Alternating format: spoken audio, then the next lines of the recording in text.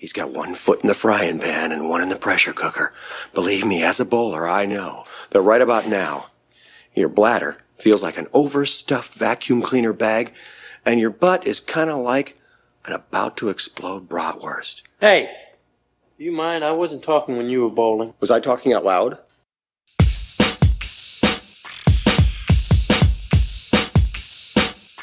Welcome to Munson's at the Movies. My name is Kyle. I will once again be your host, joined here by the rest of the Munsons. Want to give them a wide berth. He's what is called a born loser. A real Munson. And talk a little bit about what's going on in the world. So we're going to start with Case this time. Well, we started with me last week, and I alerted everybody to the impending flooding because of the moon wobbling. Well, my phone and Google have decided to scare the further shit out of me by giving me a headline this week that a, quote, giant asteroid is headed to Earth. We could be so lucky. Based on what you just told us, the world's going to end pretty soon, so best not to start anything important. Warren, welcome back after 2 episodes off. 2 episodes off was great. Lots of vacation, lots of not watching any movies, finished 2 books and some TV shows, and I was reluctant to come back. Didn't really want to watch any movies, but yeah, I'll pull out some stops for Holly Hunter. Well, we're glad you're back, buddy. Thank you. James. Happy to be here. Happy we could, convince Warren to spend some time with us. Just glad that he's finally getting his priorities straight. It's true. We're so lucky. Well, Rigby bailed on us last time, and he's going to be making his Hollywood late entrance like Will Smith and Independence Day at some point. Who knows when that'll be, and we'll just adjust when he gets here. On my side, the good part about knee injuries is that when you can't really do much, especially moving around, you just end up abusing your Regal Unlimited pass. So I've been in the movies like 4 out of 5 days. And so I've been putting that baby to work. That $18 a month that I pay. Goo. I'm getting my value. I'm getting like movie pass level value on this thing right now. So I'm feeling pretty good about it. Dude, there's no such thing as movie pass level value unless you're paying $5 a month. It's as close as you're going to get in this market, I guess. Unreal. So yeah, Rigby will join us at some point. We will welcome him with open arms. We will also welcome our latest guest, our new guest Munson. Here today, we've got Jay Ledbetter of the In Session Film Podcast. Jay is born and raised on the mean streets of suburban Atlanta. Jay has been called by some the most handsome man in podcasting. His looks are only surpassed by his insights, which you will be graced with over the course of this episode. Welcome, Jay. Hey, Jay. Thank you very much. That was so nice of you to write that. I love that. It was very, it was succinct. It was to the point, but it really, I think, gives my aura, my joie de vivre. I think you just captured it perfectly there. That sounded like it was written by your mother, let alone written by Kyle. A face for podcasting. I never heard that one before. It was all that conversation we had, Jay. I just felt like it was right. Like my copywriting skills were just on top of their game. So glad to have you, man. Appreciate you taking a little time. I know Absolutely. You've been crushing some David Lynch things and other films. So always watching movies. I thought coming on I was going to be Warren's permanent replacement. So having him on is a little disappointing. Other than that, I'm excited. Well, speaking of Warren, we've got birthdays for August 12th. First off was Cara Delevingne. You know her if you saw her, but she's really not that good of an actress, but she was number 1 on the star meter. Pretty much garbage movies. She was in Paper Town, Suicide Squad, the first shitty one, and Valerian, the City of a Thousand Planets. How old is Cara Delevingne? I didn't know who it was until that last comment. That movie sucks. Got big eyebrows. Yeah. Former model. 28? Yeah, that feels right. I'm going to go 25. 26. 31. All right, she's 29. Wow. Kyle, nailed it. Over the hill in acting. All right, next up, we got Casey Affleck, the Ocean's Trilogy, The Assassination of Jesse James by him, Gone Baby Gone, and Manchester by the Sea, because I'll never watch it. And a lot of sexual assault allegations. 35. Oh, give me 33. I triangulate. I think you guys are way under. I'm triangulating Good Will Hunting. Came out in 97, 98, and he was probably about 20. I'm going to say 43. Yeah, that's probably right. Jay wins with 46. Oh, wow. Yeah, you guys were way off. All right, last but not least, we got Lakeith Stanfield. Short Term 12, Selma, Straight Outta Compton, Knives Out, Judas and the Black Messiah, and Uncut Gems. Goodies. A lot of good stuff. How old is Lakeith Stanfield? 33. 30. 35. 32. 30 on the dot. Hickman gets that one. Damn it. So, yeah, there really weren't that many big birthdays today, but those are the ones we're going to celebrate. So, happy birthday to those people. Our 5 actors we threw onto the wheel for episode 42. That's where we're at, 42. We had Tim Curry, James Woods, Oliver Platt, Andre Holland, but none of those matter, even though we would have loved dunking on James Woods for an episode, because the wheel did not select them. The wheel chose Holly Hunter, who has about 65 credits on her roster, and we're going to dig into it. We've got Jay here to join us to talk a little bit about Holly's background, and as always, we start with a little trivia from James to see what kind of a Fast and Furious trivia you can stump us on. So, Jay, I know you are a fan of the show, but for those of you listening who are new to this, we do 2 truths and a lie. 2 of these are going to be facts about Holly Hunter. One of them is going to be a fact about the ever-expanding and accomplished cast of the Fast and the Furious franchise. And you guys have to guess which one that is. You don't have to nail the actor, but the guys seem to have been trying that out recently. And I think our last 2-3 guests in a row actually did nail who the actor was, which has never happened before. So that's a bit of a hot streak that we have going here. A lot of pressure. No pressure, Jay. Okay, so fact number 1. She placed 8th as a teen in a national poultry judging contest. Fact number 2. An accomplished pianist, she's performed live on national TV before, most recently in 2017 on Harry Connick Jr.'s now canceled talk show. Fact number 3. In 1985, she lived with 4 roommates who would go on to win a combined 12 Oscars. That is nobody in Fast and the Furious. So that's ludicrous. Oh, shit. The last one's obviously Ja Rule. His roommates with Daniel Day-Lewis. Oh, that's a reality show I'd watch. Jesus Christ. Daniel Day Ludicrous. Yeah. I'm going to say number 2. And that was playing the piano, right? Yes. And that's Vin Diesel when he performed that song that after Paul Walker died. Too soon. Is it? I don't Not soon actually know. enough. I don't even know when Paul Walker died. Sorry for everyone who's a huge fan. I'm gonna say the lie. I'm pretty sure I know number 3 is right. And 2, based on her filmography, I'm gonna say is right as well. Although that might be the trick. This could be a real Princess Bride situation. I poisoned all the glasses. I'm gonna say number 1 is the lie. I'm fairly confident that the person who loves to play piano is none other than Huggy Lever, who was the pawn shop owner in Fast and Furious 6. Little known, Huggy Lever can rip up the keys. Do you just have like a list of every extra that's ever been on that movie franchise? I just go to IMDb. Fair enough, me too.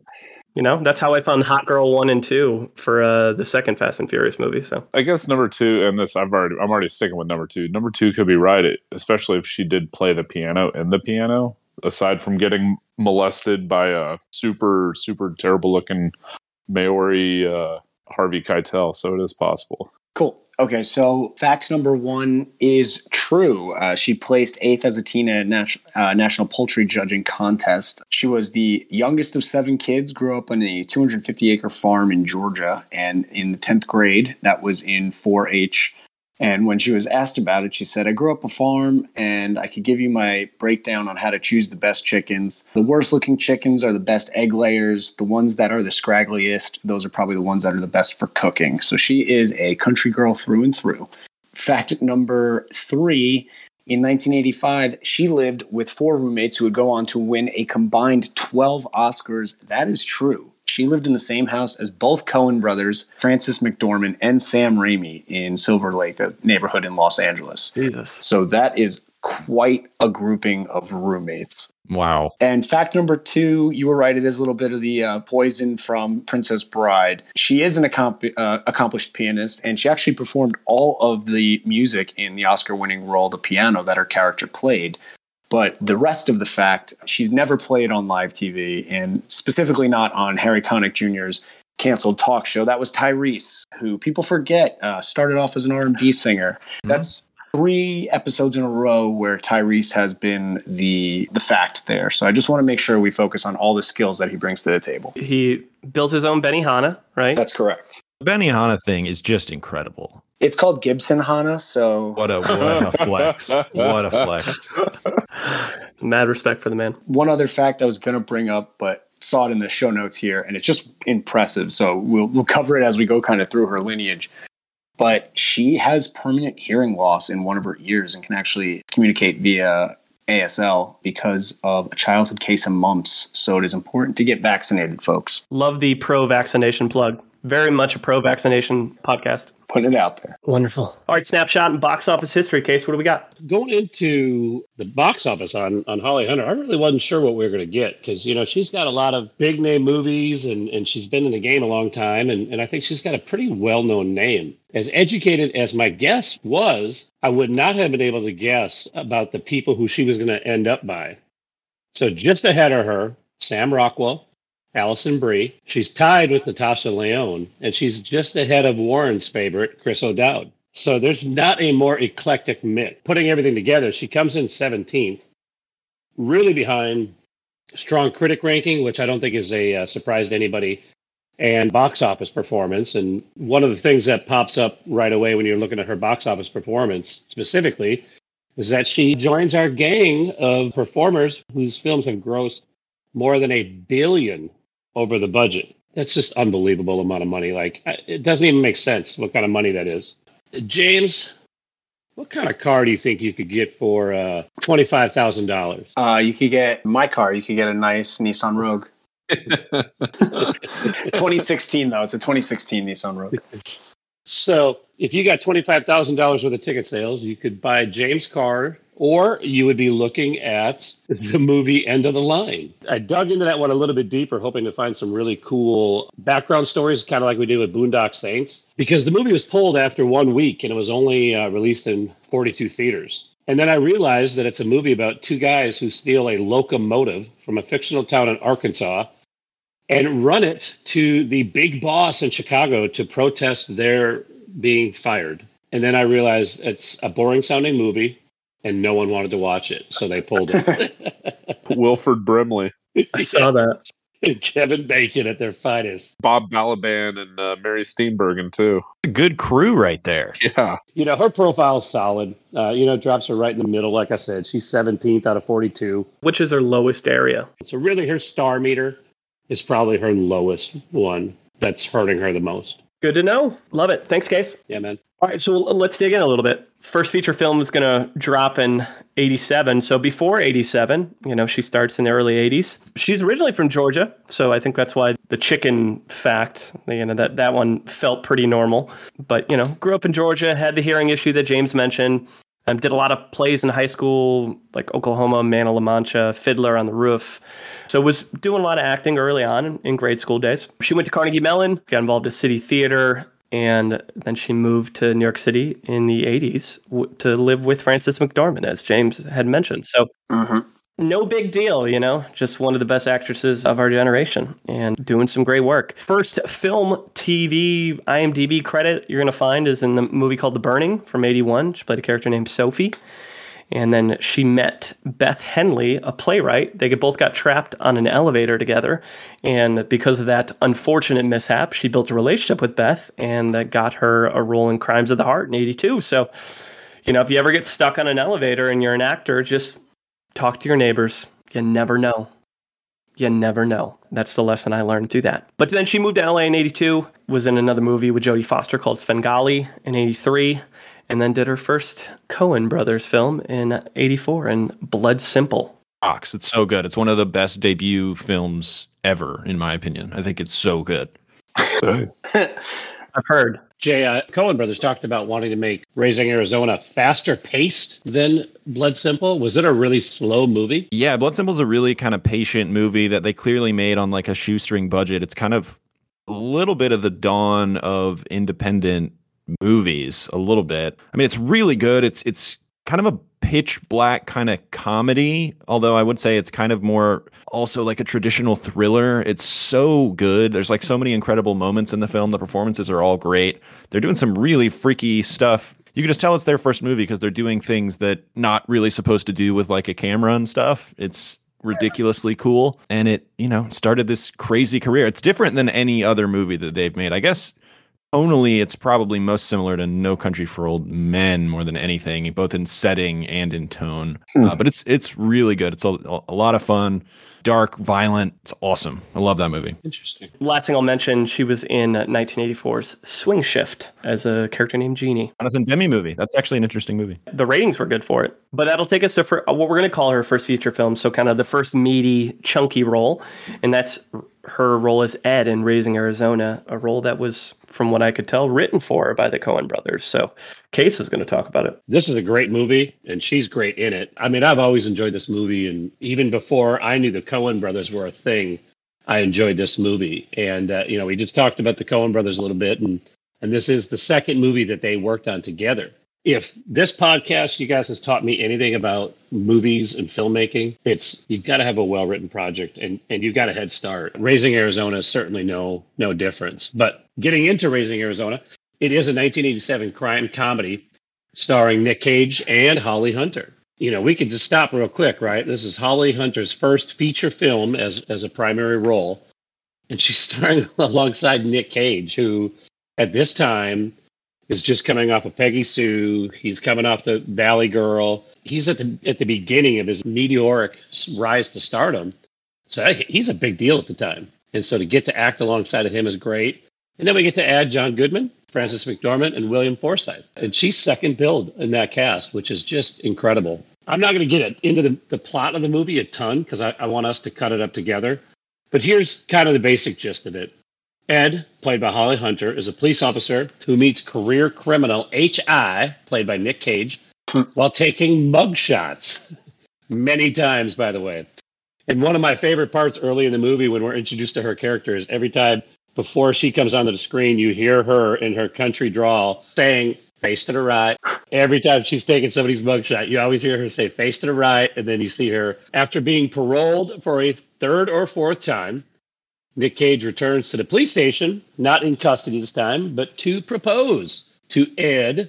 Fast forward, the two of them decide at one point that they want to have a child. And as Nick Cage puts it, we figured there was too much happiness here just for the two of us. So we figured the next logical step was to have us a critter. Again, going back into the writing, just great lines are written here. The two aren't able to have a child biologically. And then because of his extensive criminal resume, the two are rejected multiple times while trying to adopt. And again, Nick Cage has a great line where he says, "Biology and the prejudices of others conspired to keep us childless." So logically, they decided the best thing to do was to kidnap one of the babies of a high-profile couple who just had quintuplets, known as the Arizona Quints. Nathan Jr. Nathan Jr. Chemistry between Nick Cage and Holly Hunter is really good. Honestly, you could sit the two of them on the screen and just have them have a back and forth, and it would be great. One of the most entertaining police / convenience store worker / dog / vigilante chases on foot through a town. And then you've also got a merciless bounty hunter from hell trying to get Nathan Jr. back. So this movie really does have it all, and it's really a treat to watch. I found it thoroughly enjoyable. I think the kind of like, aw shucks, lovable idiotness that Nicolas Cage puts off is great. And then the like no nonsense that Holly Hunter's kind of honed for the remainder of her career, for you to see it kind of early in this, I thought it was right in her sweet spot. So you could tell that the role was definitely written for her, because to look so natural in your first major role, and it's a big movie and big claim to fame for a lot of, directors and stars, I was impressed. It's one of the better debuts of anybody we've covered up to this point. I just love how it feels like a cartoon. Yeah. The whole movie just feels like a cartoon. It's so much fun, so fast paced. It's so much different than Blood Simple just a few years earlier. She's so good. You see the country girl in her coming out in that movie. Mm-hmm. I mean, that's verging on like a perfect movie, I think. I mean, that movie's fantastic. Yeah, it was great. James, you pointed this out before. A lot of times when we get first feature films, it's a side role, and it's kind of, they're in it for like 5 to 10 minutes. Mm-hmm. I mean, she's one of the biggest parts of this movie. And I mean, this one's the big leagues, man. Great writing. It's got a good budget, elite actors, super well directed. And I mean, I couldn't recommend this movie enough. And it's 91 critic, 85 fan. Mm-hmm. Good in the box office too. So if you haven't seen this movie, Do yourself a favor and watch it, or if you haven't watched it in a while, watch it again. Well, 87 is a big year for her. So she's got Raising Arizona, and then another role that I think she's pretty well known for. She played Jane in Broadcast News, a movie we talked about on the William Hurt episode. And she got her first Oscar nomination for that one. Yeah, my only issue with that movie was just how unrealistic it was, in the sense that there's a love triangle between Albert Brooks, William Hurt, and Holly Hunter. Like, Albert Brooks does not belong in that triangle. He's the nice guy. Nemo's mom would beg to differ. Well, yeah, she died. That's almost kind of the point of it, right? Is that he thinks he's part of the love triangle, but in reality, he never really was in the first place. And then he feels super entitled to her because he's been nice to her. Yeah, Albert Brooks in Broadcast News is the first incel. He is the villain of the movie. You think it's someone else, it's him. He sweats. He feels entitled to someone's heart. My God, he is the villain. That scene where he sweats when he's doing the news is one of the funniest freaking scenes in movie history. That movie, I'm now on the third movie where I'm like, oh, well, this is kind of like a perfect movie. I love this movie so much. This is my favorite Holly Hunter movie. Ooh. On a given day, if you ask me what is the best performance that anyone has given in a movie, like every 4 times I will say Holly Hunter in Broadcast News. I think her performance here, where she has to like high praise, balance being really steady, also being, completely losing it. She's a fucking mess. The introduction of her character, just bawling her eyes out in her office before being straight faced for the rest of the day and like super professional and so good at her job, is so good. It's up there with like introducing Indiana Jones walking out of the shadows for me, as far as like, we have established who this character is in 10 seconds. Then the movie just gets better from there. I love that movie. Love that movie. Jay, I think you and Rigby would be best friends. Whatever he gets here. We got those California vibes. There you go. I agree. She's very good in the movie. And I think it's a well-earned Oscar nom on her part. It sounds like Jay would say an Oscar snub. No, she should have won the Nobel Prize for physics. Should have gave her Finland for that movie. Yes. Pick a Nordic country. It's yours, Holly. So 2 years later, she's in Roe v. Wade. She played 2 different characters, Ellen and Jane. And she got a Primetime Emmy win for lead actress in that. I think it was a TV movie. Was it a comedy? Yeah. Depends what you think about Roe v. Wade, I guess. The science fiction story. It depends on when you watch it. 20 years ago, it's fiction, and nonfiction, and now it's fiction. So who knows? I just want a sincerely made Roe v. Wade musical. Same year, she's in Miss Firecracker as Carnell. Another movie with a good cast. It's got Tim Robbins, Mary Steenburgen, Alfred Woodard. I'm not going to say it's a great movie, but what I've noticed with some of the other early stuff too, because we're not going to hit every role of hers, but some of the other TV movies she did during this time, her dramatic chops are well on display. It wasn't like it took her 20 years of acting to figure it out. She knew what she was doing right away. So I guess those high school productions of Oklahoma really got her to a place to where she could show that off. Again, 89, busy year. I mean, obviously following Raising Arizona and Broadcast News, I mean, she's probably got offered tons of projects. One of them was a Spielberg film, Always. She played Dorinda, and I know Jay watched that because I saw your tweet, so I know you have thoughts. This is one of those Spielberg movies that I had not seen. There's like 2 or 3 left that I have not seen still, and this was one of them. And my impression of this movie was always, wow, that looks boring as shit. That looks so dull. I didn't know what it was about. I knew it was kind of a romance. And then I turned this thing on. I'm charmed as hell by this thing. What a good movie.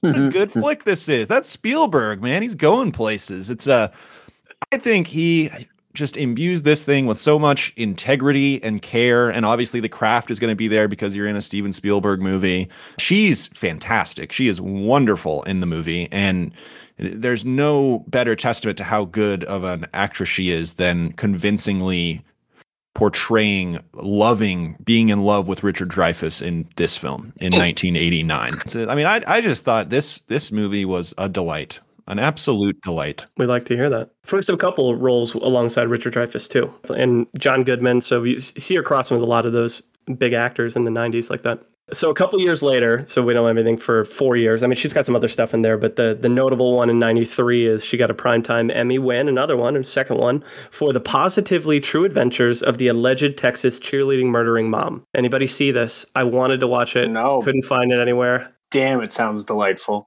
One of the best movie titles I've ever seen in my life. Got me hook, line, and sinker. Right. So worthy enough to get a victory in the Primetime Emmy world. So that's good for her. So just racking up more of the awards at this point. And speaking of racking up the awards, 93 with The Piano, she swept the award season. She took everything. Oscars, SAG, Golden Globes, just like literally best actress start to finish. Right on the top of her game. She's got her Oscar, which a lot of our actors we have covered haven't gotten the Oscar. Mm-hmm. It's crazy to be that new to the game. She's been acting for 13 years at this point, but new to like American culture, you know, and the stardom after Raising Arizona and its multiple Oscar nominations and a win.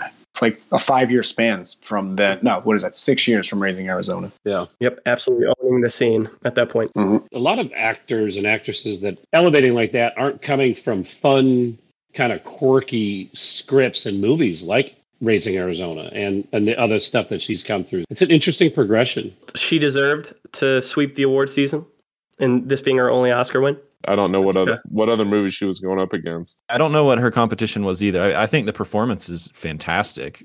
I'll give you the other four. It's Angela Bassett for What's Love Got to Do with It, Stockard Channing for 6 Degrees of Separation, our girl Emma for The Remains of the Day, and Deborah Winger in Shadowlands. Holly Hunter was up for Best Supporting in The Firm same year. Yep. Yes, she was. That's fucking cheating. Emma was up for supporting that year, too. She is one of 12 actors who have been nominated for supporting and lead Academy Awards in the same year. That's big time. Yep. Wow.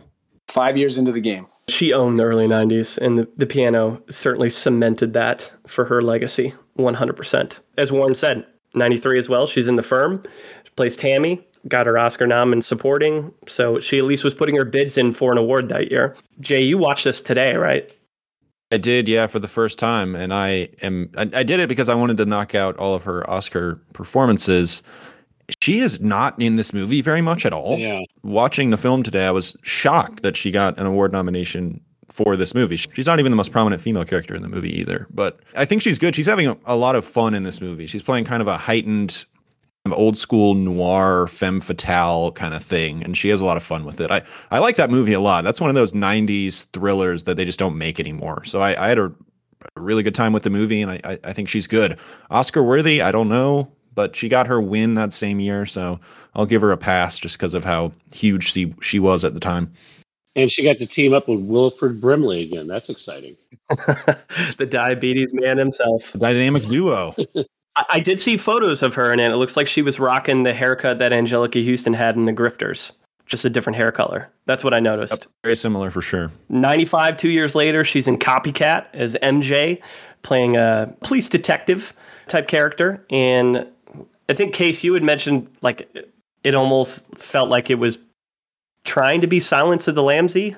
Yeah, it felt like it was trying to capture that Silence of the Lambs, and it's watchable and it's enjoyable. Probably the prelude to what we'll talk about later with Saving Grace, that if producers and other folks see her do really well in roles like this, as a detective, kind of leads her to her biggest television role later down the line. I enjoyed this movie. When I was looking at the reviews, I thought it was getting unnecessarily shot down by critics and fans, but then I've seen as kind of reviews have gone on, people have started looking at it a little bit more favorably.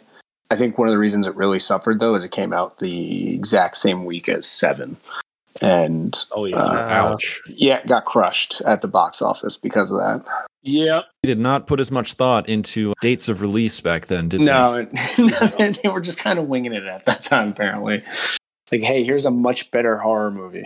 Oh, who's that? That Fincher guy? He's nothing. It's fine. Yeah. Release it. Yeah. It'd be like releasing the Snake Eyes G.I. Joe movie on like the same weekend as the Avengers. It's like, it's like it might be good, but no one's going to go see it. The same year, she's in what some would call a holiday classic. I read some people wrote it's the best Thanksgiving movie ever made. Home for the Holidays. I watched it. I know Jay did too. I found Robert Downey Jr.'s character to be extremely exhausting, and it made it a tough watch. But I understand why people would like it. Oh, that's directed by Jodie Foster?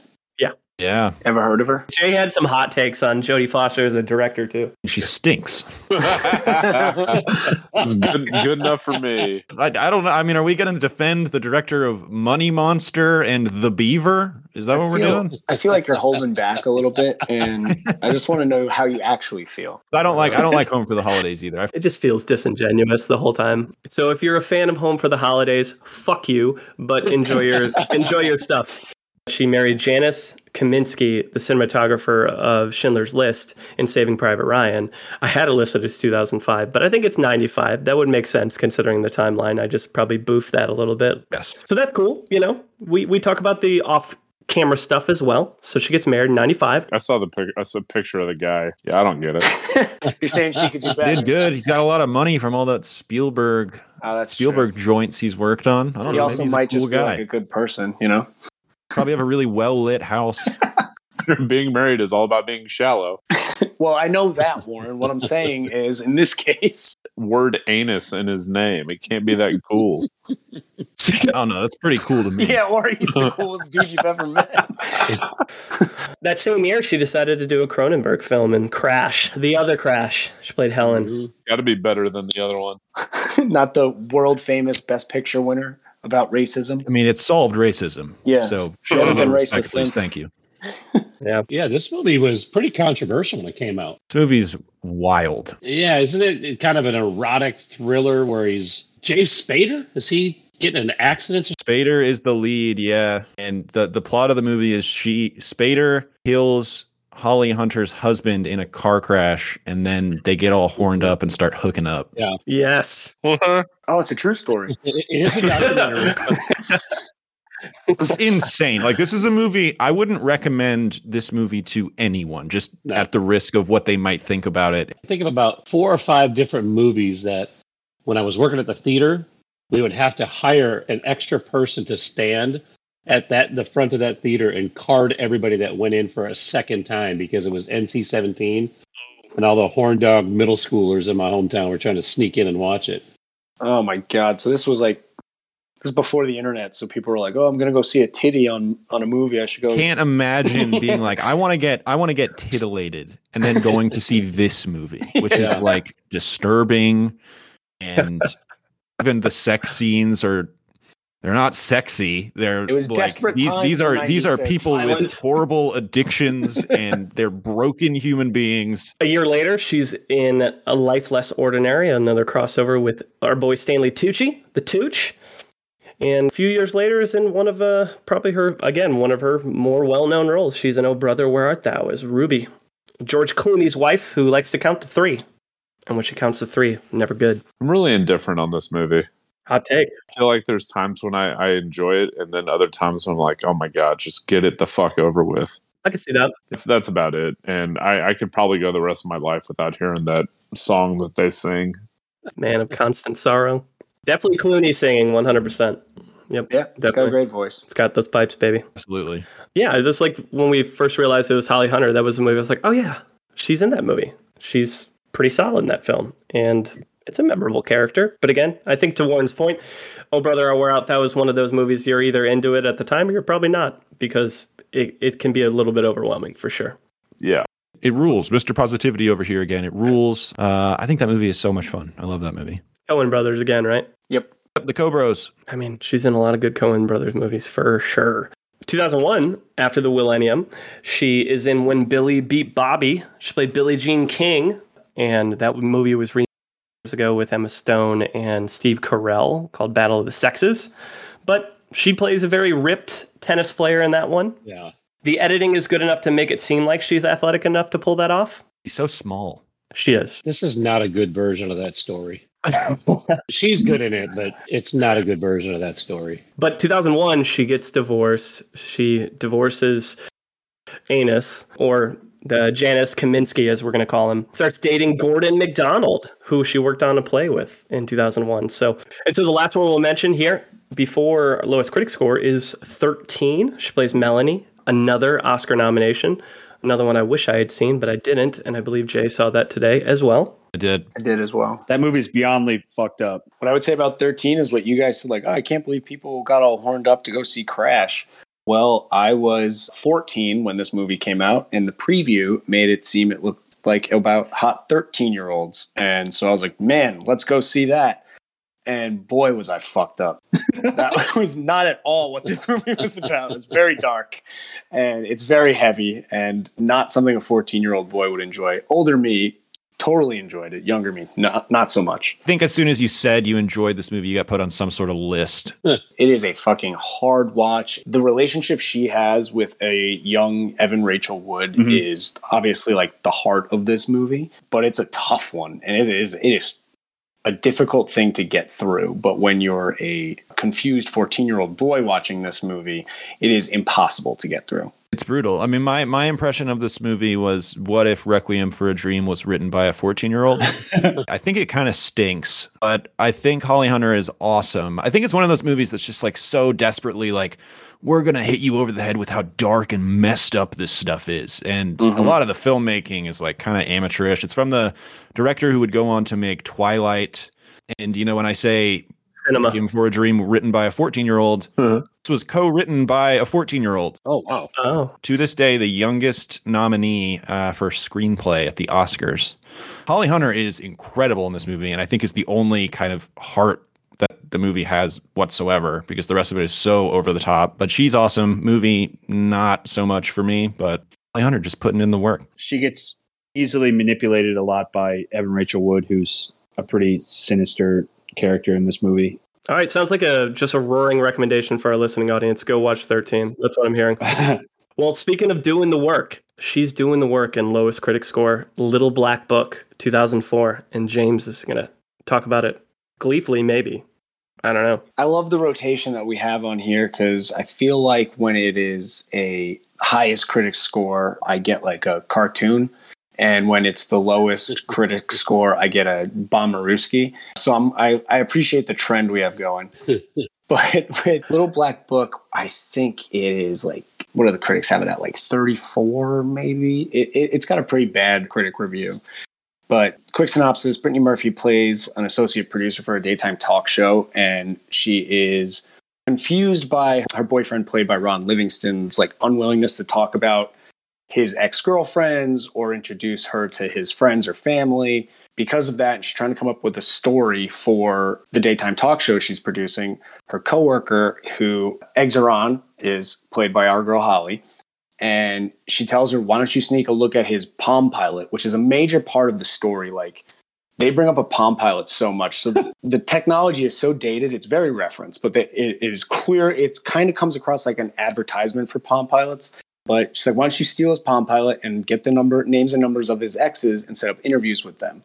And, you know, try to get closer to your man while being absolutely devious the whole time. It's a terrible plan from the start, but it's like you can see when it comes to a rom-com why they would make that like the plot line of it. She ends up becoming like friends with some of them, and, you know, things go awry, and it's a classic whimsical rom-com, not really that realistic, but here's some things that happened. My review of this movie is it's hard to root for some of the main characters, because I think specifically Brittany Murphy, I think what she's doing to her boyfriend's fucked up. Like, I don't think you should, like, if you're in a good relationship, what are you doing? Like, what is this? I think Holly Hunter's kind of in her sweet spot, and she's playing like the no nonsense kind of I'm the smartest girl in the room, but I'm also a little wild, and I think she does well there. But the movie itself ultimately fell flat. I don't think it's as bad as the critics say. I feel like when a rom-com isn't that great, people can't wait to dunk on it, because I think they just don't like rom-coms that much. It sucked in the box office. Yep, it bombed. Bomberooski. So well-earned lowest critic score is what I'm hearing.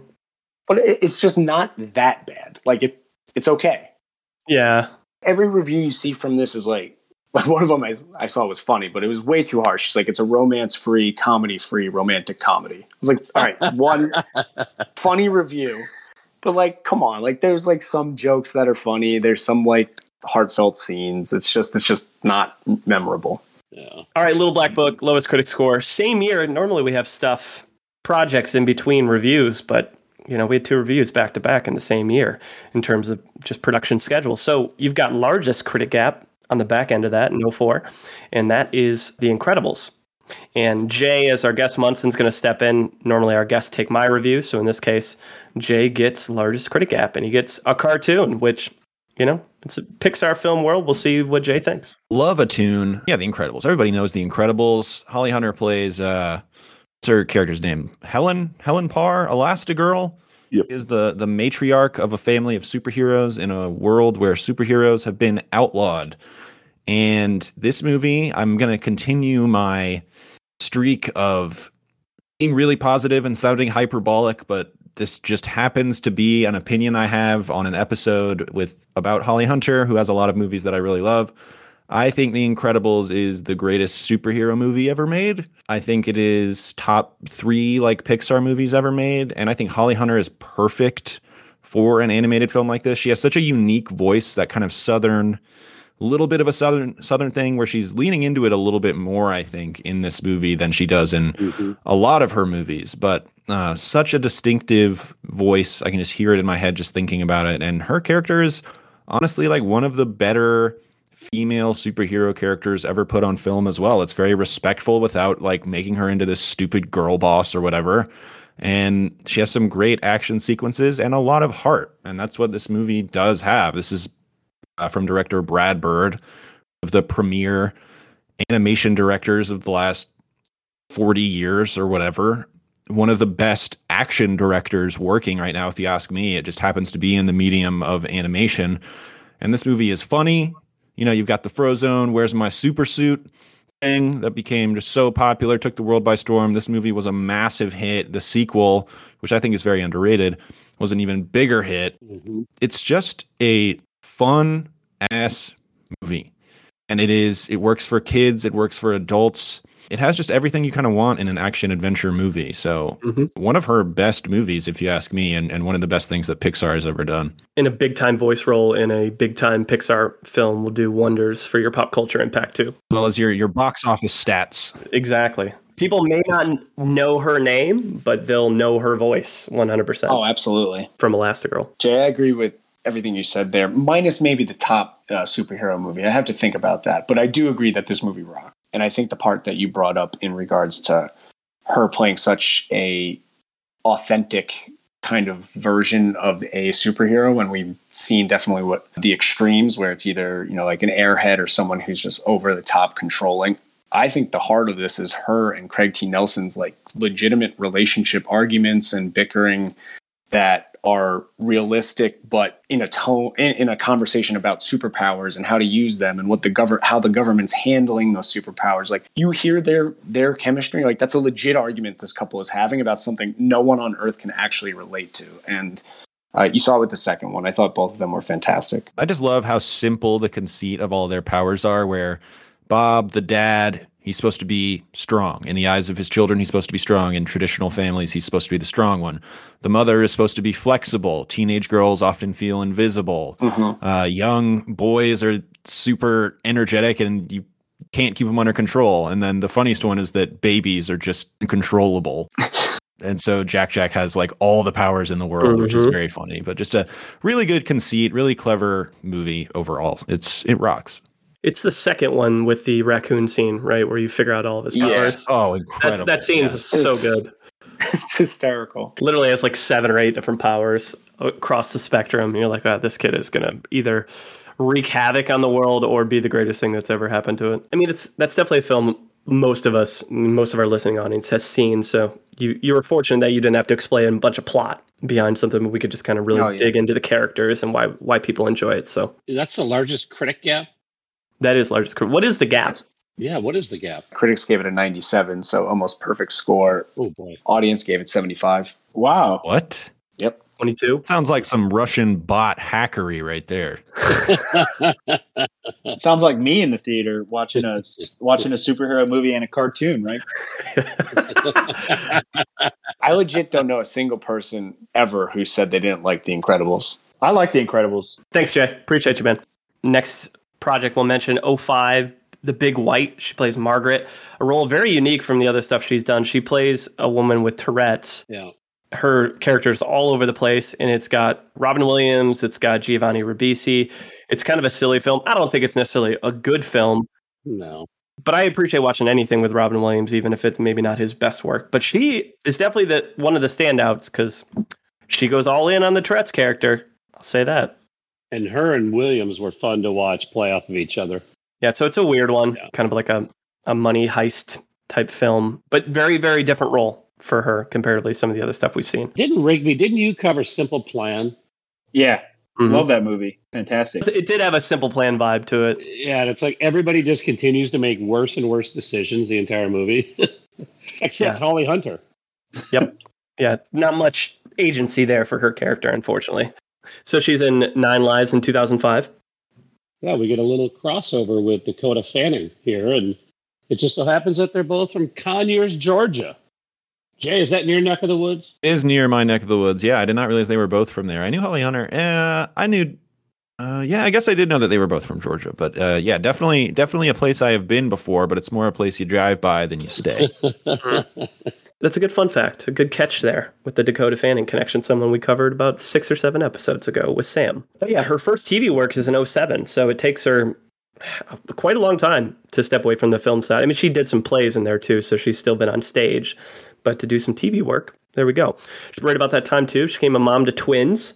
So good for her. And that probably is a major reason that led her to doing Saving Grace over those next 3 years. Because, you know, when you're doing a TV show, the schedule's a lot more predictable than, you know, doing a film shoot for 2 to 3 months and being away. So she was an executive producer on that, and she got Golden Globe, SAG, Emmy noms. I watched a little bit of it yesterday. It's hard for me to get behind a show where the entire premise is that God is real. I struggle. I can only watch that for so long, personally. What do you mean, Kyle? I don't understand. But she's a pretty commanding presence as kind of just a kind of a piece of shit police officer who ends up getting visited by an angel named Earl who chews and is trying to convince her that this is her last chance to be saved by God. Well, it's kind of weird too because she considers herself a non-religious, like I can't remember what the term that it said on Wikipedia, but like irreligious. So like Yeah, I looked it up. It means I don't give a shit. I was like, okay. It does not give any fucks. But you're right, though. It's an interesting contrast to her playing this role, which is basically like CSI or any type of crime show where they just interrupt the pursuit of the crime with Earl showing up to basically wrestle her to prove that God's real and shit like that. Like it's an interesting premise, but one that I just couldn't stick with very long. Yeah, I'd watch it if Earl was Jason Lee. Earl and Randy? Yeah, the two Guardian brothers. What an incredible show! I'd watch that. That would be much better. But that's her big TV show that she's done in her career and got a lot of awards recognition. At least she didn't win any of the awards, but she was nominated a bunch for it. But that led her to getting her Hollywood star on the Walk of Fame in 2008. So we haven't really covered many actors who have had that yet. So that's a pretty cool little deal. No. Having twins in 2006 is probably the reason why she wasn't doing a ton of acting around this time. She was also 47 when she gave birth to twins. Yeah, that's beating science in a lot of ways, too. Yeah. Maybe that's when she stopped being super religious. Or maybe when she started being religious, because like it's a fucking miracle. Maybe the exact opposite. Right? Yeah, it's impressive. 2012 is the next movie we'll mention. It's a movie called Jackie. It's not the Natalie Portman version, but she plays Jackie. It's a Dutch film. It's on Tubi. It has a twist that I did not see coming at all in the last 5 minutes. It caught me completely off guard. She plays a surrogate mother who has these 2 Dutch babies and then moves to America. And then they find out that their mother contacted them because she doesn't have any family. And she is got a broken leg and they need to take her to rehab because she's a drug addict. And so it's these 2 Dutch sisters who come overseas to meet their mother for the first time. And they kind of resent her, kind of don't. And it's it's a road trip movie with who their mom is. And I'm not going to spoil the rest, but there's a twist at the end that completely caught me off guard, and I was very surprised. All right, so largest audience gap, 2012. It is Won't Back Down, and Rigby's going to talk about it. Different from Never Back Down, right, James? It's not Never Back Down. I checked because I was like, no, she was not in that movie. And then I was like, oh, nope, not the same one.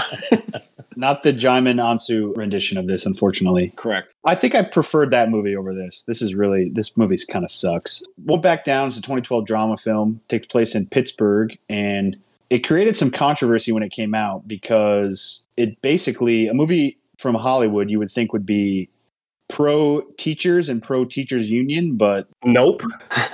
the movie kind of has a confusing message. So Maggie Gyllenhaal's daughter is a student, dyslexic third grader at a Pittsburgh public school, and the school is obviously failing her, which happens to a lot of inner city schools. You know, they're just not really up to par with what public education should be.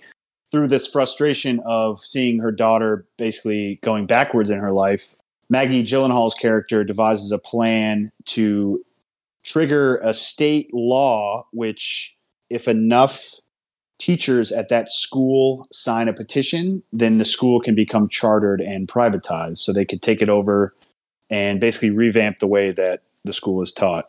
Where Holly Hunter comes in is she plays the head of the teachers union, and so she's the villain of the movie. I wish Holly Hunter she's good in it. She's blocking them at every turn, and then at the end of the movie she changes her heart and realizes that she's on their side. But I kind of wanted her to be a little more mean. Mm-hmm. The change of heart probably would have been a little bit more ridiculous had she been such like a bitch more in the movie than like all of a sudden she changed her mind at the end. But I don't know. I thought she could have been a little bit more villainous, if that makes sense. Viola Davis is also in it. She plays a teacher at the school who becomes friends with Maggie Gyllenhaal, and it's basically them trying to get this petition signed and change the way that her daughter's school is taught. The reason I mentioned that the movie created such controversy is because it takes the side of private schools, which is a pretty right-wing method of teaching, and I shouldn't say private schools, I should say chartered schools.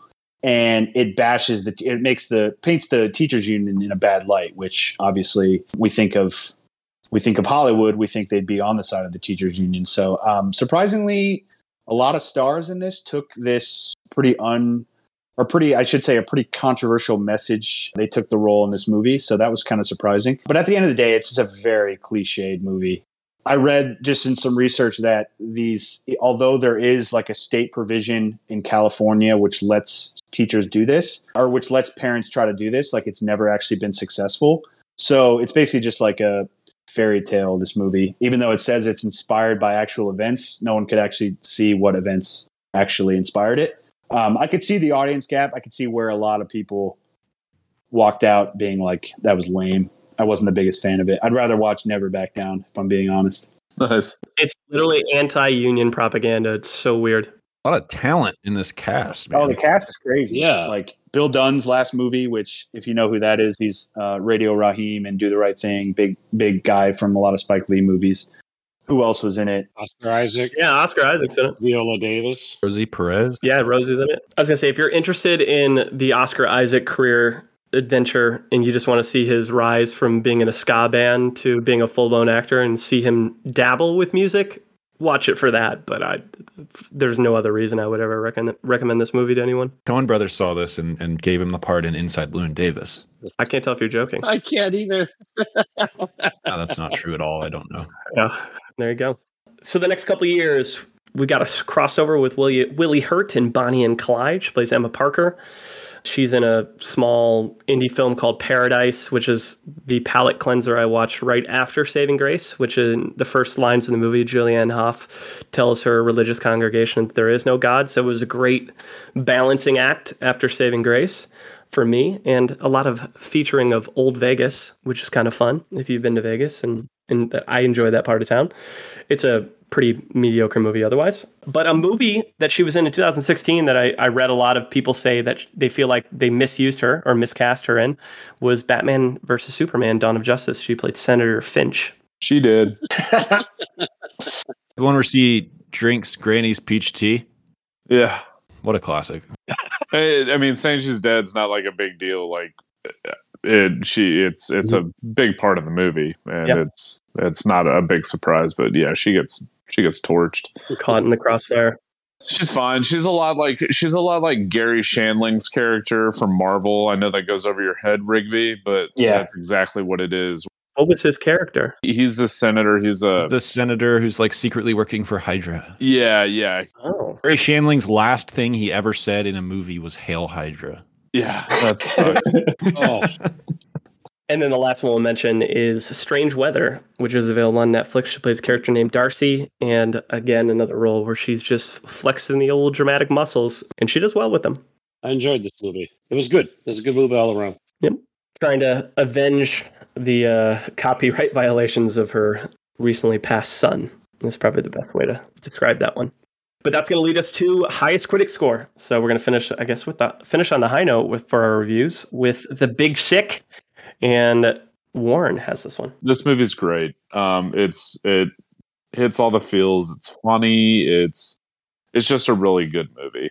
And so this movie, it was directed by Michael Showalter, big fan. Produced by Judd Apatow. He came up with the idea. Judd Apatow was doing a podcast with Kumail, and I believe it was his wife who was on the podcast with him. And they kind of found out about their background. And Judd was blown away by how they met. And this movie is a story basically of how they met with, some liberties taken, but it was, Kumail plays himself, a fictionalized version of himself. And his wife was played by Zoe Kazan. Mm-hmm. She does really great in this role, just kind of has to do a lot. But so the whole thing, just kind of in general, it's Kumail is Pakistani descent, and he was raised basically knowing that his family was going to set him up in an arranged marriage, and he didn't want anything of it. He's the black sheep of the family. And, he says, he obviously took some liberties just kind of making the movie a little bit more entertaining. But the whole thing is about how he's creating a one-man stand-up about his background and being a Pakistani in America and, how that was. But he starts dating this girl who gets sick all of a sudden, ends up in a hospital in a coma. And they had kind of been on and off in a relationship. And Holly Hunter plays the girl's mom, plays Emily's mom. And Holly had never met Emily's mom, nor had Ray Romano, who plays the dad. Mm-hmm. And they're awesome. They're awesome together. Mm-hmm. They're a great couple. He's very even keeled. Who's obviously his highest concern is his daughter's health, and it's the same for Holly Hunter, except she's more outspoken, more defensive. But that's just how they are, and neither of them had met the parents before because they wanted to make the characters fit the story, because everything else had kind of been fictionalized enough to make it more comedic to a point.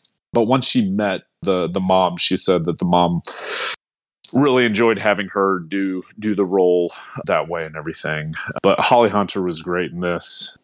She's snappy. She's, cusses a lot. She's just, she's a genuine mom in this role, and you can feel it.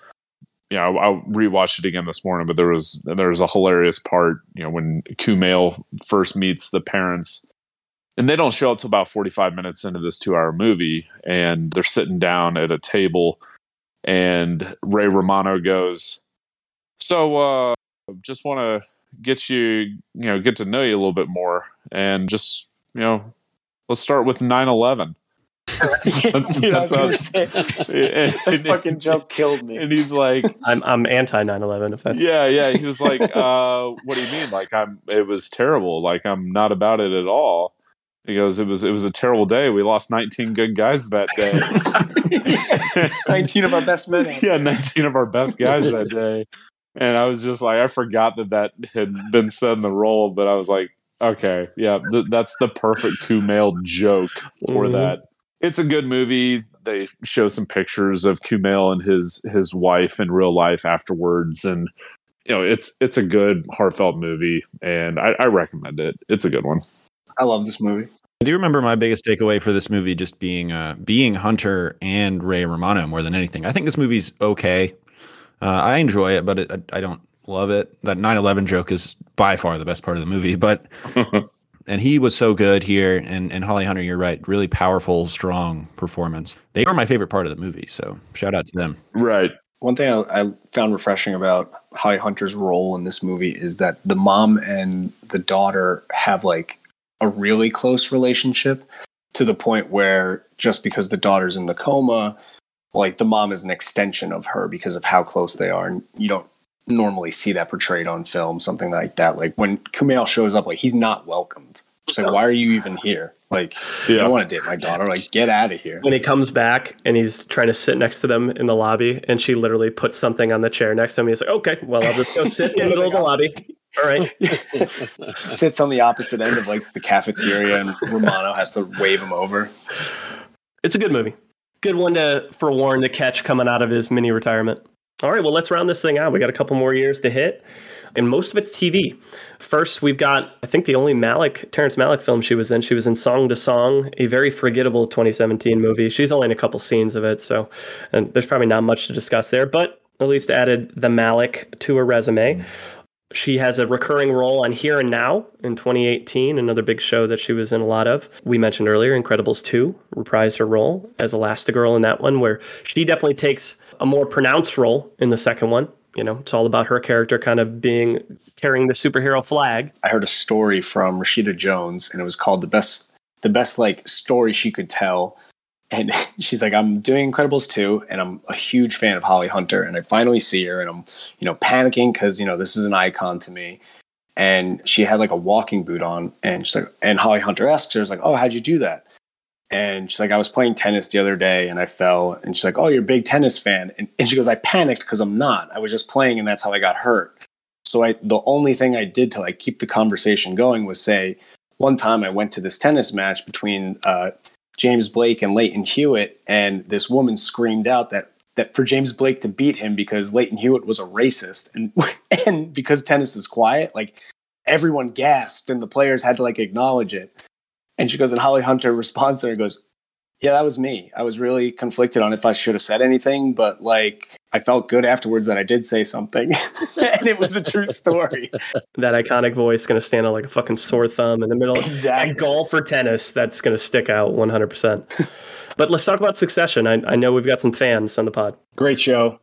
And she's awesome in it. She plays the rival CEO of Waystar Royco, which is the company that the show is based on. She gets dragged in the second season. She's not in the first season. And I read an article from NPR that she hadn't seen the first season when she was offered the part in the second season, and she binge watched the first season of it. And she's like, she knew she had to take that role because she was so obsessed with it. From fan to supporting actress in the second season. Good for her. She's great. It's the company that the show is based around is like, it comes across like a Fox News, Disney conglomerate if they were one and the same. And she's the extension, like lawyer or PR for like the CNN of that show. And so she's the no nonsense, like cuts through the bullshit. Like, it's like, you're grimy, I'm just on the other team. Like she's really good in it. Sounds right on brand. She's shown that she can fill commanding roles over and over and over again, to the point where I was watching interviews where she's like, yeah, a lot of people are intimidated when they're around me on sets because they've seen me act and they see and she's like, it's hard for me to like hang out with people outside of it because I'm also kind of, I don't know, she's just intense. She's a very intense personality. It's not just a stage persona. All right. So last couple of years here, again, more TV shows, another political role. She plays Sally Yates in The Comey Rule in 2020, a recurring character there. A little crossover with Maya Rudolph in Bless the Hearts, an animated cartoon. And most recently, alongside Ted Danson in Mr. Mayor here in 2021, another new show. Let's dig into some top performances. Rigby, what do you got for us? Yeah, so I got a list from Gold Derby. It's a website that specializes in predicting like awards shows and like Oscar season. Basically, they pick what's going to win, and you try to take them on basically. So yeah, this list is actually 12 movies, but let's just do the top 10 just for old time's sake. When did it come out? 2018. So I think right around the time The Big Sick came out, and it's just films. It's not TV shows. You knew the questions we were going to ask. Incredibles 2. Incredibles 2 hadn't been out yet. Okay, and then Incredibles 1. Yeah, that's number 4. Fair enough. Raising Arizona. Number 3. Nice job. Big Sick. Piano. Big Sick is 6, and The Piano is number 2. Broadcast News, number 1. Broadcast News, number 1. Smart list. Nice job. Put it on the board, yeah. Calls his shot. We need 5, 7, 8, 9, and 10. Firm. The Firm. Firm is 9. Yep. 13. 13 is 7. Oh, brother, where art thou? Yep. God, we're on a roll. That's number 8. Fucking murdering it. We need 5 and 10. Little black book. No. Way to go. There's always one that we didn't talk about, some like weird role. I bet Crash is on there. Crash is number 5. Nice job. Ooh. Wow, good call, Jay. Are we missing Blood Simple? No, it's too small. Nope. We're missing number 10, right? Right at the end? Yep. Which one is clinging like a turd? All right, The Positively True Adventures of the Alleged Texas Cheerleading Murdering Mom. Nope. Damn it. Copycat. Nope. Should be. The Big White. Nope. Always. Ooh, the big wait. That's a good guess. Always is number 12 on this list, but we're not counting that. So There you go, Jay. Oh, that means we haven't even peppered 11. All right, we're nowhere close, man. Roe v. Wade.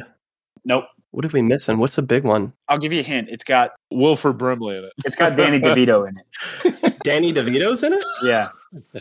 Oh, 13. No, we already mentioned that.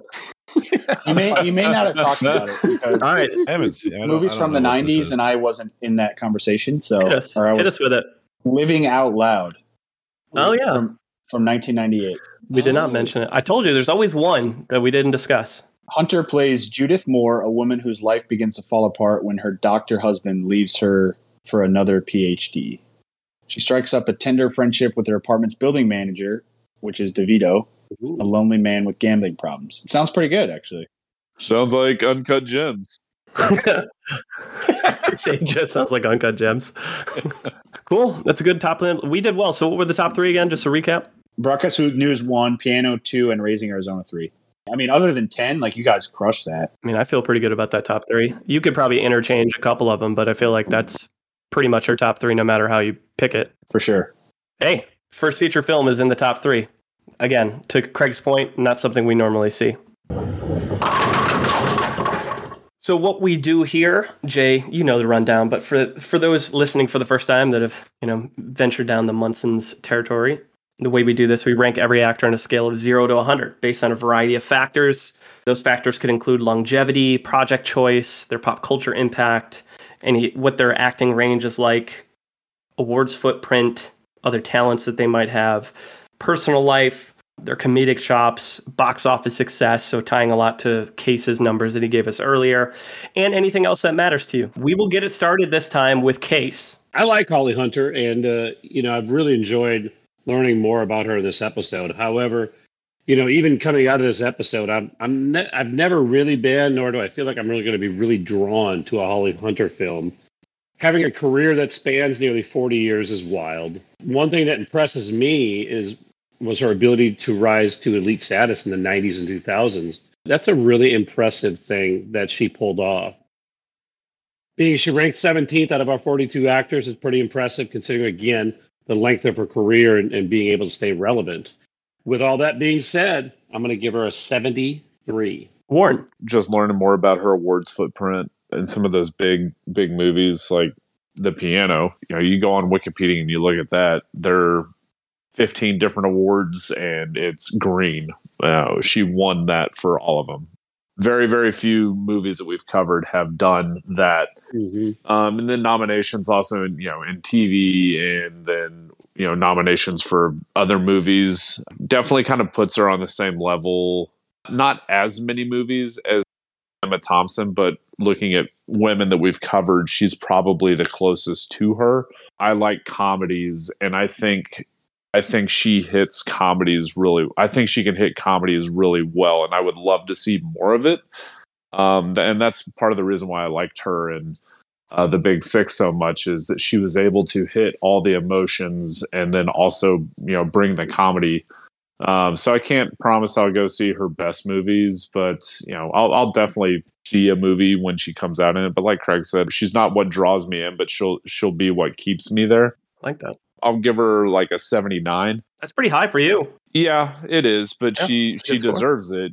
She Raising Arizona, good movie. Incredibles, good movie. Being 65 films, she's got a higher success rate on those movies than most of the people that we cover. Good points. Mm-hmm. Rigby, even though you missed the 80s and 90s, but hit us with the rest. Yeah, I mean, I'm a huge fan of Raising Arizona, The Firm. I've only seen The Piano once, and I don't really remember it as well as I probably should. But the fact that she cruised during award season that year kind of says it all. And that's where she gets the most points with me, is her awards footprint. How many times has she been nominated? 4? 4 times for Oscars. Yep. Yeah, I mean, that might be the highest of anybody we've covered so far. So I think that's a pretty cool thing to recognize. Different roles. I mean, it shows her range and all different decades. I mean, she's been in the game since the 80s. So great career. But like Craig said, I'm not really jazzed up about, like, she doesn't make me want to turn on the TV and like watch a movie with Holly Hunter when I see it. It's not like the first thing that catches my eye, but never going to walk away from a movie after watching it and be like, that performance was awful. Mm-hmm. I'm glad you mentioned Emma Thompson, Warren, because I think she reminds me a lot of her career as well. So I'm going to give her the same score. I think what I gave Emma Thompson right around here is an 81. All right, Jay, our guest Munson, pop in. I was really excited to do this episode, not only because I had some blind spots, but also because, like I said earlier, I think she has given, at worst, one of my 5 favorite performances ever put on film. Wow. That gets you to an 80 right there. You're at a nice 80. Sure. Let's throw in also, this iconic run for me from like 87 to 95 with Raising Arizona, Broadcast News, Always, The Piano, The Firm, Crash. You're talking about Cronenberg, Spielberg, James L. Brooks, the Coen brothers, Jane Campion, Sidney Lumet. What else does a person need to do in their career? I mean, people would kill to have that on their resume. Yeah. I think it is kind of unfortunate that she was pushed aside a little bit into the mom roles as her career went on, which is sadly how it goes a lot of times in Hollywood with female performers as they get a little bit older. But she did have some later really great performances as well, mostly, again, as moms. But I ding her a little bit for longevity as a true, like, force of nature. The fact that she was a force of nature for a decade. I'm going to give her an 86 there, bump her up 2 points for being a fellow Georgia Peach. Let's call it an 88. Love, love, love it. James, I think you're up next. Yep.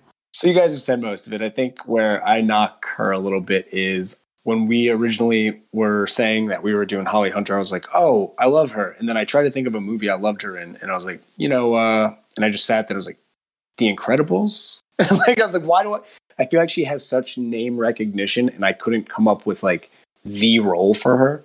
And so for that reason, I kind of knocked her a little bit on that. I think she's great in everything that she is in.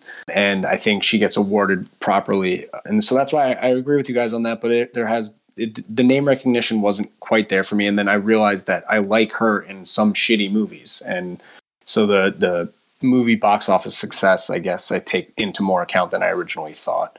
But I love her in everything she's in, and I appreciate that she's very open and honest about why she does or doesn't choose roles. Like she'll be like, "Oh, it was the greatest script I've ever read in my life, and that's why I chose it." And then she'll say, "Well, I was in a lot of debt. I bought a new house, and so I just needed a role, and I took that." She's like, "I choose roles based on anything," and I appreciate someone who's like that blunt and honest about their career. I came down to my final score. I gave her a 78. Round us out, James. I was going to make the exact point. The interview I saw, she was like, yeah, sometimes you just do the movie for the dough in her Southern accent. And I was like, yeah, that's right on point. You don't hear actors say that very often, and I appreciate the pragmatic side of that. Reminds me of that great Michael Caine quote. They were talking about, he was in Jaws something or other, right? And Jaws 4. Yeah, and somebody asked him about it in an interview, and he was like, I have not seen the film, which by all accounts is terrible. I have, however, in the house it bought, it is magnificent. I did, however, get the paycheck. Oh, that's great. That was the best impersonation we've heard on this podcast. Yeah, that's why. We don't get a lot of it. And I'm usually the one who does them. Apparently you haven't had very many good impressions then. Although Michael Caine is kind of a layup for at least like a sentence or two. Yeah. Michael Caine. Yeah. I'll round us out. So you guys mentioned a lot of things I would have. Got all of the awards, Emmys, Oscars, BAFTA, Golden Globes. So you got to love that. Her accent is so iconic to the point where like I've watched other actresses like Sarah Paulson get asked to do celebrity impressions on like Jimmy Fallon. And she did one of Holly Hunter going to a gas station and she nailed it to the point where like, yeah, that's her voice. So she gets points from me for just having a really iconic voice in the game. Similar like Keith David is probably the comparative actor I would use for ones we've covered. But clearly a very commanding presence on screen. She's got about 4 or 5 roles that I just really thoroughly enjoy. And that says something. And I can just tell she's a very dependable professional. Like, you know exactly what you're going to get when you hire Holly Hunter, either as a lead or a supporting actor. She's going to do the job. She's probably going to be intense while she does it, but she's going to give you exactly what you ask for. And that's why she stayed as busy as she has over 40 years. Not Trejo level busy, but busy enough to stay relevant and to stay on top of her game. With that, I'm going to give her an 83, which puts her right around the Chastain Blunt area. To your points, I think she's the closest thing to Emma Thompson that we've covered yet. So, Warren, what does that give us? That puts Holly Hunter at 9th with an 80.33. It has her in between Lithgow and Emily Blunt. That's so fair. The fairest. Good company. All right, so Warren, don't work too hard here, but tell us what she's got coming. I'm done. Wadouche. Should we lose you for a second there? Did your audio go out? I don't know. Yeah. She's got a couple of trips to the bank to continue collecting money on Incredibles 2. Yeah. That's about it. Nil. Yeah. I tried to look up how much money she made in Incredibles 2 because I assumed after that she's like, I could hit the pause button for 10 years. I can't remember, but I would imagine she'll probably pop up in Succession. Oh, yeah, definitely. And she won't be popping up in the DC universe. Unless they resurrect zombies in that world, it's not going to happen. I guess it doesn't account for like recurring roles that she's already in and being brought back, but no new projects, which I don't think we've seen yet or seen since Rene Russo. What the hell is Mr. Mayor? What channel is that on? NBC. Yeah, Like something that would be on like Paramount Plus or something that nobody even knows exists. like a Peacock show with Ted Danson. It's Tubi's best show. They thought Ted Danson was great in the Happy Place or whatever that show was, and so they gave him Mr. Mayor. Good place. The Good Place is good. Jay, congrats on being here for a top 10 episode. For now, It's huge. I feel like my enthusiasm propelled her into the top 10. your score certainly did. It's true. It didn't hurt. Without you, she's not in the top 10 at all. Nice. This is the part, Jay, where you make everybody in the podcast thank you for your service. Yeah, that's important to You're a hero. Really blow yourself over the score you gave because that's what we do every time. Without you, she's 11th. I want to say thank you to me on Holly Hunter's behalf. She could not be here to accept the award. She did want me to let everyone know how appreciative she was. Oh, that's good. It would have been better if you would have said it like Holly Hunter, but we'll give you a pass on that one. Dash. So our next podcast is going to land on August 26th.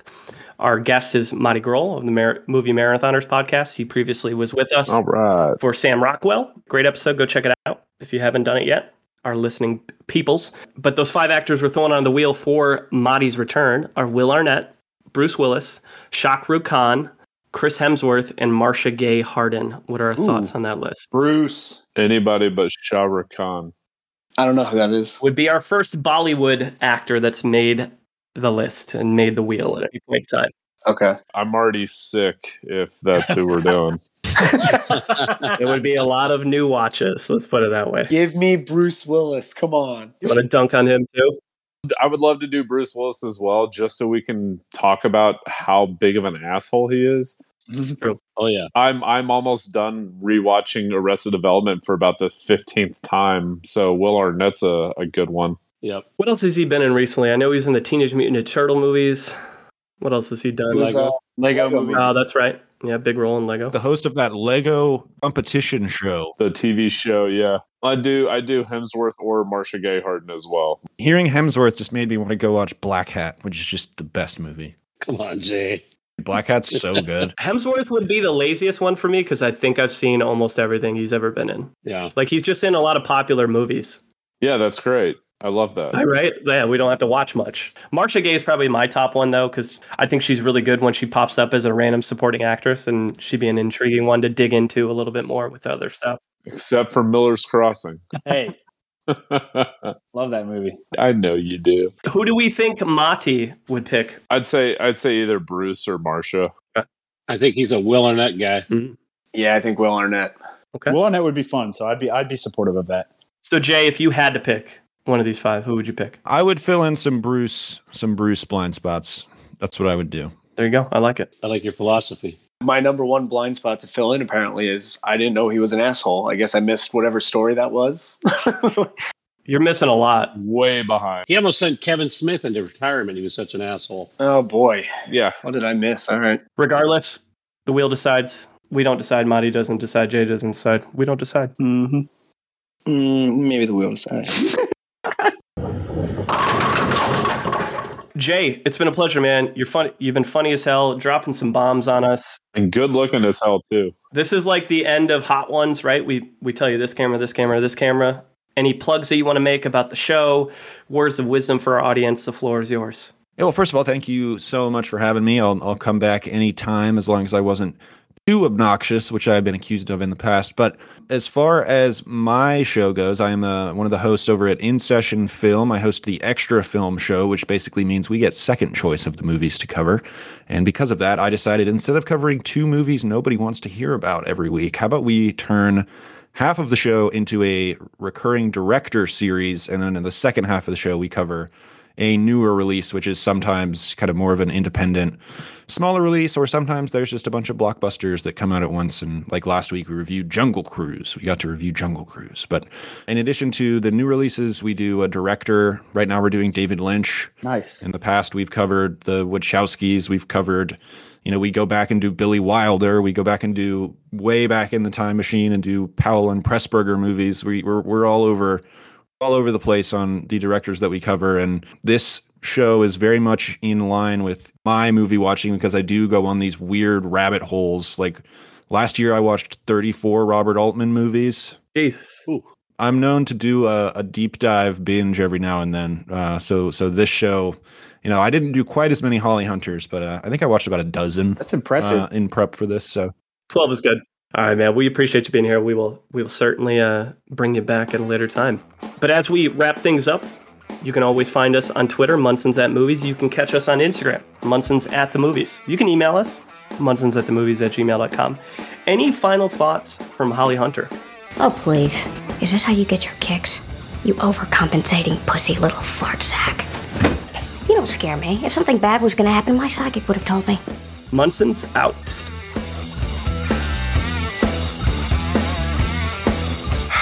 All right, let's go. Thank you for the education, gentlemen. We've just received a PhD in stupidity. Doctor, shall we?